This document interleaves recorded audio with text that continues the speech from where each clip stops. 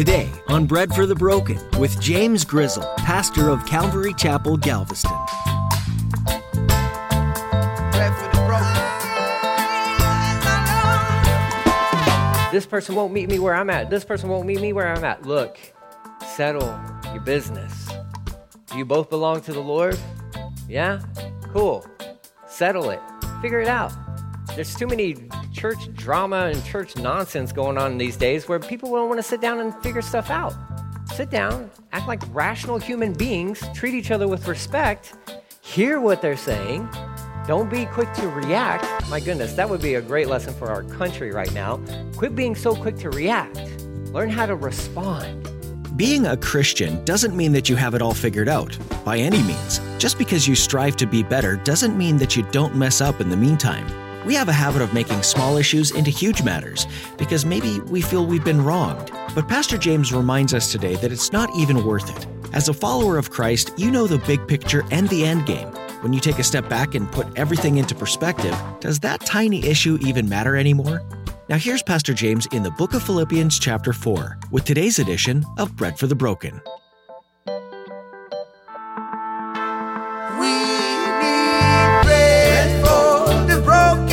Some bread to the broken. We need hope for the hopeless. Give some hope to the hopeless. Bread for the broken. Philippians chapter 4. This is it. We've reached it. We've made it to Philippians 4. Next week we'll be in Acts chapter 17. That's an amazing chapter of the Bible.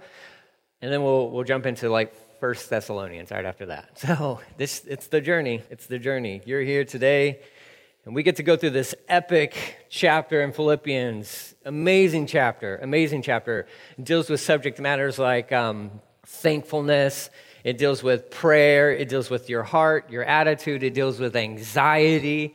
It deals with worry. It deals with all this beautiful stuff. Contentment, knowing how to just be happy. Just how to be satisfied in life, right? So, amazing chapter, and we're going to walk through this whole thing together and finish out this beautiful little book. All right, so I got the New Living Translation. Again, I like the way it phrases some of this stuff, so let's jump right into verse 1. Dear brothers and sisters, Philippians chapter 4, verse 1, I love you. Oh, that's so nice. Look at the Apostle Paul writing from jail to this congregation, this group of believers that has cared so much for the Apostle Paul that even in the midst of terrible, horrible circumstances, he's like, hey guys, I love you so much. I love you so much. Philippians really is just, it's a thank you note is what it is from the Apostle Paul to this faithful church that has had his back as a missionary from day one. He says, I love you and I long to see you. For you are my joy and my reward, or the reward for my work. So please stay true to the Lord, my dear friends. Again, just right there, I mean, we're not even getting into the final thoughts. This is just kind of like a little side note from the Apostle Paul. He's like, you're my joy, you're my crown. Hey, do me a favor. Can you please keep following Jesus? You know, because the ultimate bummer is to go away from somewhere only to come back. And the ones that, man, were right there with you from the beginning, fighting shoulder to shoulder, they had your back, they were right there with you. And when you come back and it's like, they're gone. They're gone. Not like they've moved on to another church, because that's no big deal. Go to another church. That's fine. All right? May it be a church that's about Jesus and his word, but that's not what we're talking about. What we're talking about and what Paul is saying, what he's begging of these believers in Philippi is, please keep following Jesus. Because when I come back, I want to hang out. I want to see you.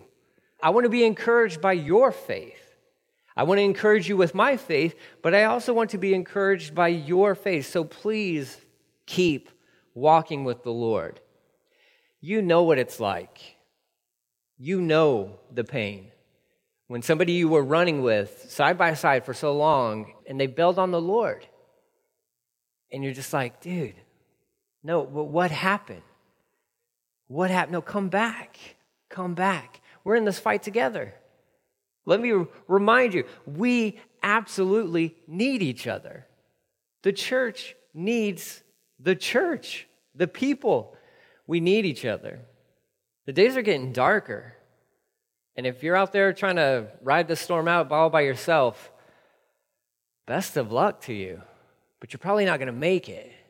We need each other. So now's not the time to bail out on Jesus. Now is the time to come together and say, all right, look, if this is it, the last hoorah of the church, right? Like, if this is it, if we are at the doorstep of like the end of it all, then let's go out with a bang. We got no time for anybody to bail out on us. Stay focused, keep running. Paul, his whole thought here in this chapter, you want to know how to deal with anxiety within your life? You stay focused on the prize.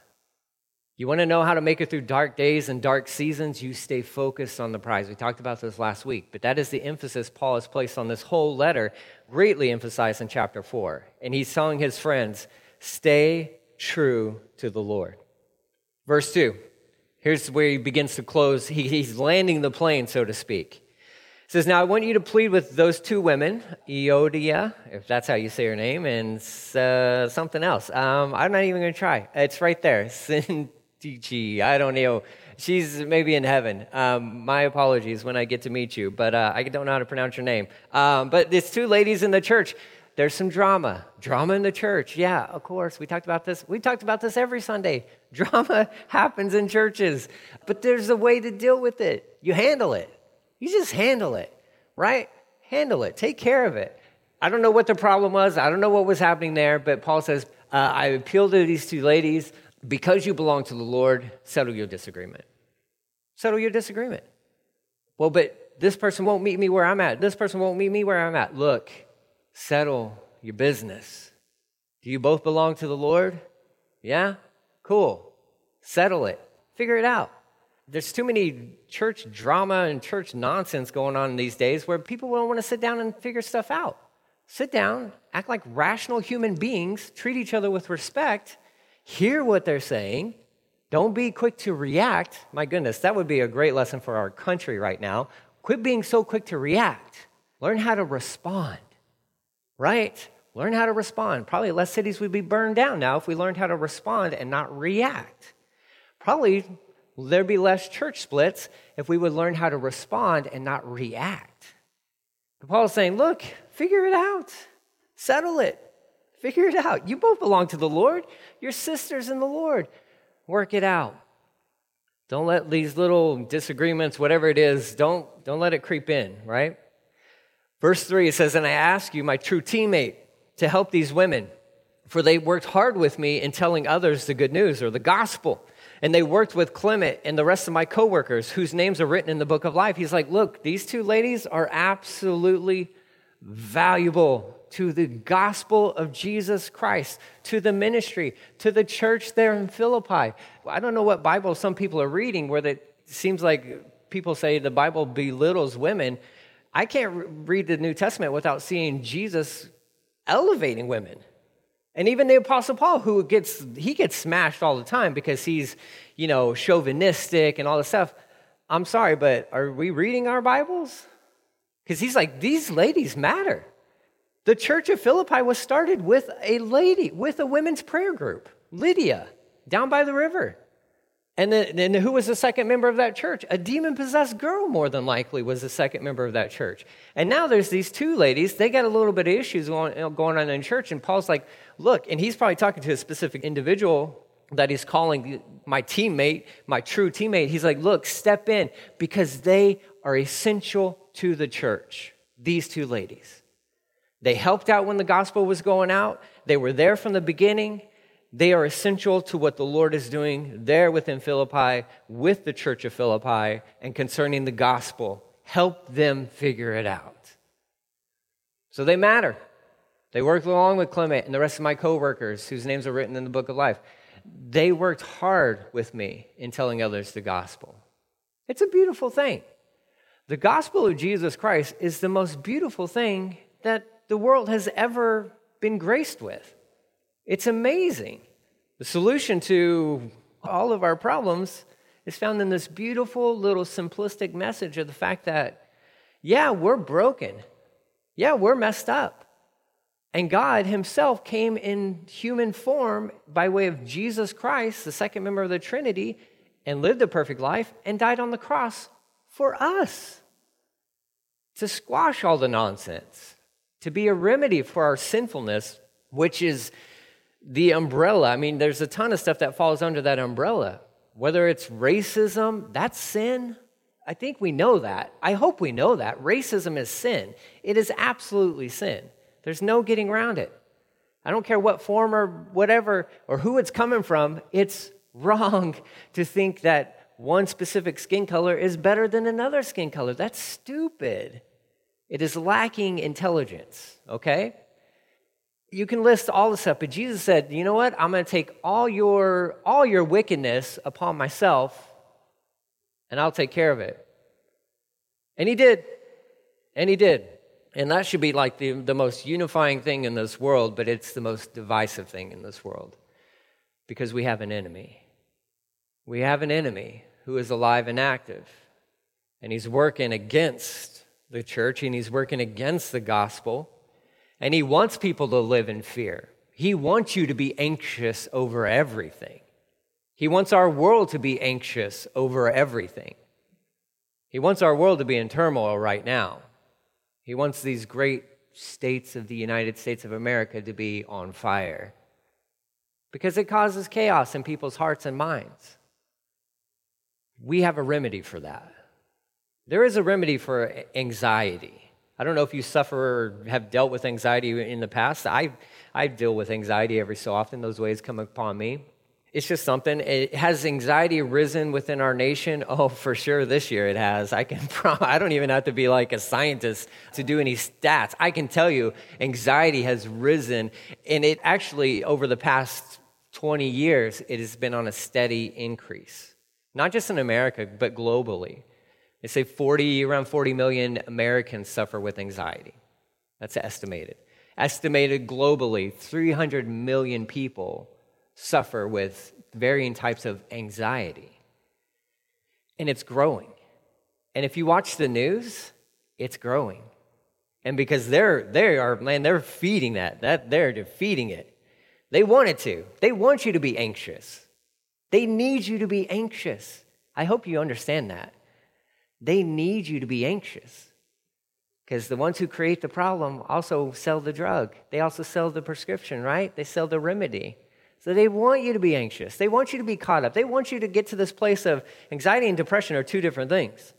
Anxiety is like worrying all the time, excessive worrying. Depression is like this sense of hopelessness. And what they want to do is take you from anxiety to depression, where it's you're worried about all this stuff and then you're hopeless. You feel hopeless about all this stuff. And the Bible's like, hey, you don't have to be anxious about anything. You actually don't have to be anxious about anything. And in fact, anxiety, if we're honest, is a sin. Now remember, I just owned up to you guys that I struggle with anxiety. So when I am wrestling with anxiety, I am not trusting in the Lord. I'm not. I'll speak for myself. I'll speak for myself because you may come at me with some other arguments, whatever.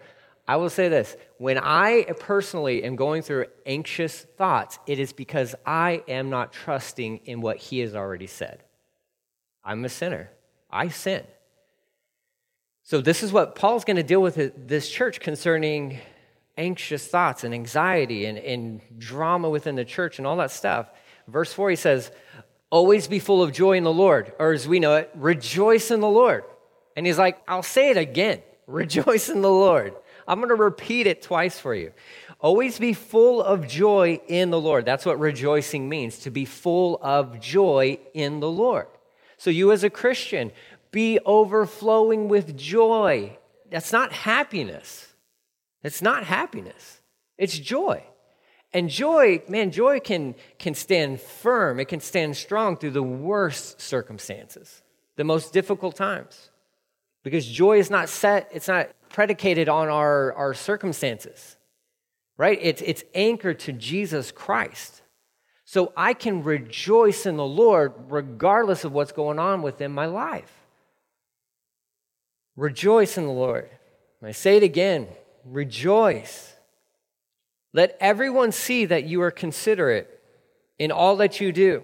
Remember, the Lord is coming soon. Let everyone see your gentleness, is the other way this is translated, right? That's probably what it says in your Bible, New King James or even ESV. Your gentleness. Let everyone, I want you to understand the word everyone is not limited to church folk, okay? It's talking about everyone that you come in contact with. That would include non-believers who don't come to church. They ought to see or experience your gentleness. They should see this thing. They should see that you are considerate in all that you do. So when the world is coming against the church should be the most compassionate, the most gentle, the most caring people that exist on this planet. And when people come in contact with you, they should walk away saying, like, man, that person is really nice. That person's really nice. I don't know how well I do at this. I'm going to be honest with you. I don't know. Gentleness and compassion are not always my strengths. They're just not. But my wife does really good at this. And I'll prove it to you. We had to evacuate, right? Storm's coming. We have a child, our foster baby, right? So when you have a foster child, if there's a mandatory evacuation, you have to go. You can't stay. So you have to go. And CPS will call you to make sure that you have gone, right? They're doing their job. So we evacuated up to Cyprus. And so we're at a hotel in Cyprus. And what was amazing is that more and more people were showing up to this hotel in Cyprus. And they were all from Beaumont area and some other areas within Lake Charles. I don't know if they were from there, but my wife knows. She'll tell you all about it. But they started showing up to this hotel where we're staying at. And so we have dogs. So this is a pet-friendly hotel. So I'm not a pet person. I'm just not really. But I was like, look, me and the boys, because they messed up our rooms, whatever. Okay, so we got one room up here, no pets allowed. One room down here, pets. So I'm like, all right. So me and the boys will stay with the dogs. Nellie, you and the girls, you go upstairs. And when we're with the dogs, like, you can't leave because, well, they're anxious over everything, right? Like some of them. And so they're barking. And I'm like, trying to keep the peace, right, in the hotel. I'm getting all stressed out just doing that. Well, so that frees up Nellie to goes roaming all around the hotel because you got a little, almost 2-year-old who doesn't want to stay in a hotel room. But as she's going out, she's just meeting people. And she became friends with all these people from all over, but she has this gentleness about her. She's got that down.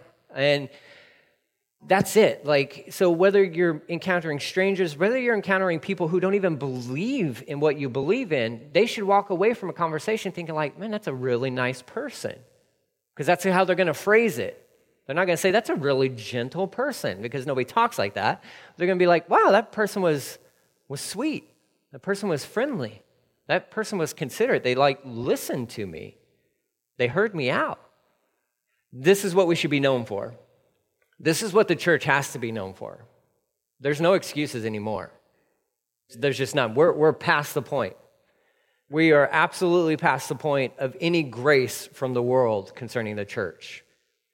The church must be known as gentle and compassionate. Right? Do we stand firm for the truth? You better believe it. It's truth in love. It's truth in love. Let them see the Lord through you're living out your faith. Paul, he's just letting them know, he's like, look, let everyone see that you are considerate in all you do. The encouragement. Remember, the Lord's coming soon, okay? So you can take that two different ways. Either the Lord he is present with you right now, so you better behave. Okay, that's a good rule, right? So he's always with you.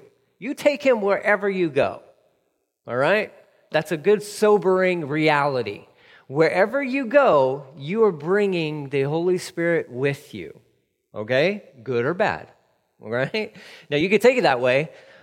But I think what Paul is doing here is reminding even these guys, way back then, the Lord's coming back soon. Be gentle. Be compassionate. You want to win the lost over to the Lord, it's his kindness that leads to repentance. Well, his kindness should be lived out through his body, his church. That's what's going to win people over. Not yelling at people. None of that stuff makes all that much of a difference at all. But what? Developing a relationship with somebody, coming alongside somebody, treating somebody like a human being, like they actually matter, because believe it or not, they do. They do. And coming alongside them and say, you know what? You're not a project to me. You're a person, and you're created in the image of God. And so how can I help you? How are you doing? And do that with your coworkers. Do that with strangers that you meet in a hotel if you have to evacuate. How are you doing? Are you doing okay? Is there anything that you need? Can I pray for you? You want to talk about Jesus? You can even just go start with that one. People will talk to you about Jesus, whether they believe in him or not. And you're going to encounter people who have all sorts of weird ideas about who he is. We want to communicate with individuals like they're people. Just like you and I, they're people and they matter. Paul's saying, look, let your gentleness be seen by all. And not only seen, but experienced by all. Now he goes into this next portion of Scripture. This is an epic one. This has been a major one within my life, for sure. One that I revisit from time to time when I need to. He says, don't worry about anything, verse 6, or be anxious for nothing. Instead, so here's the thing. Do not be anxious. Okay, sweet. Aren't you glad that he goes on, right? We live in a world where all these stupid articles are being written. I don't know what happened to journalism within our nation, but it is just ridiculous. And I'm not pointing fingers at anybody, but I read articles and I'm like, so what? Okay, don't do this. Okay, what am I supposed to do? Where are you leading me to? What am I supposed to do? See, a complete article would say, don't do this, do this. I love the Bible because the Bible comes along and says, hey, stop doing this, start doing this. That's called healthy. That's healthy reporting is what I would say, okay? It's just called healthy conversation. That's all it is. It's logical unless you're just trying to get clicks, which is what the world we live in. The Bible's like, hey, stop doing this, start doing this. That's why we need more of the Bible in our lives, because it addresses the problem and gives you the answer, the solution. We need more Bible. I need more Bible. Less Facebook, less media, less all the nonsense, more Bible. It's not going to bring you any confusion in that sense. The Bible, it's very clear. Paul's like, hey, be anxious for nothing. Don't worry about anything. What? Wait, what? No, because I worry. Like, he's like, yeah. No, there's an alternative. There's a remedy. Pray about everything. Pray about everything. Don't worry about anything. Pray about everything. Wait, so it doesn't take a college degree to figure this out. What worries you? What worries you? Write those things down. Get a column. Write those things down. This worries me. My health worries me. My finances worry me. My family environment or relations, this is worrying me. Write it down. Now the other column say, how are you praying about those things? It's just so common sense. It's just common sense. Don't worry about anything. Instead, be praying about everything. How is that a remedy? Well, that is putting you at the feet of the one who cares about you continually. The hopeless, bread for the broken. Thanks for joining us today on Bread for the Broken with Pastor James Grizzle. Pastor James has been teaching through the book of Philippians, a New Testament letter written by the Apostle Paul. This letter was meant to encourage the church in Philippi. Paul expressed great appreciation for this group of believers, and he made sure to mention that they were very generous in supporting his ministry. This is how we feel here at Bread for the Broken, too. We're so grateful for your listening support, as well as any financial support you feel led to give. We ask that you pray for this ministry and also pray about supporting us in ways that are necessary to keep these teachings airing to people near and far. If you're interested in being a part of this support, go to breadforthebroken.com and click on the About tab. You'll find a link there to donate. Thank you for your prayerful consideration of giving to us here.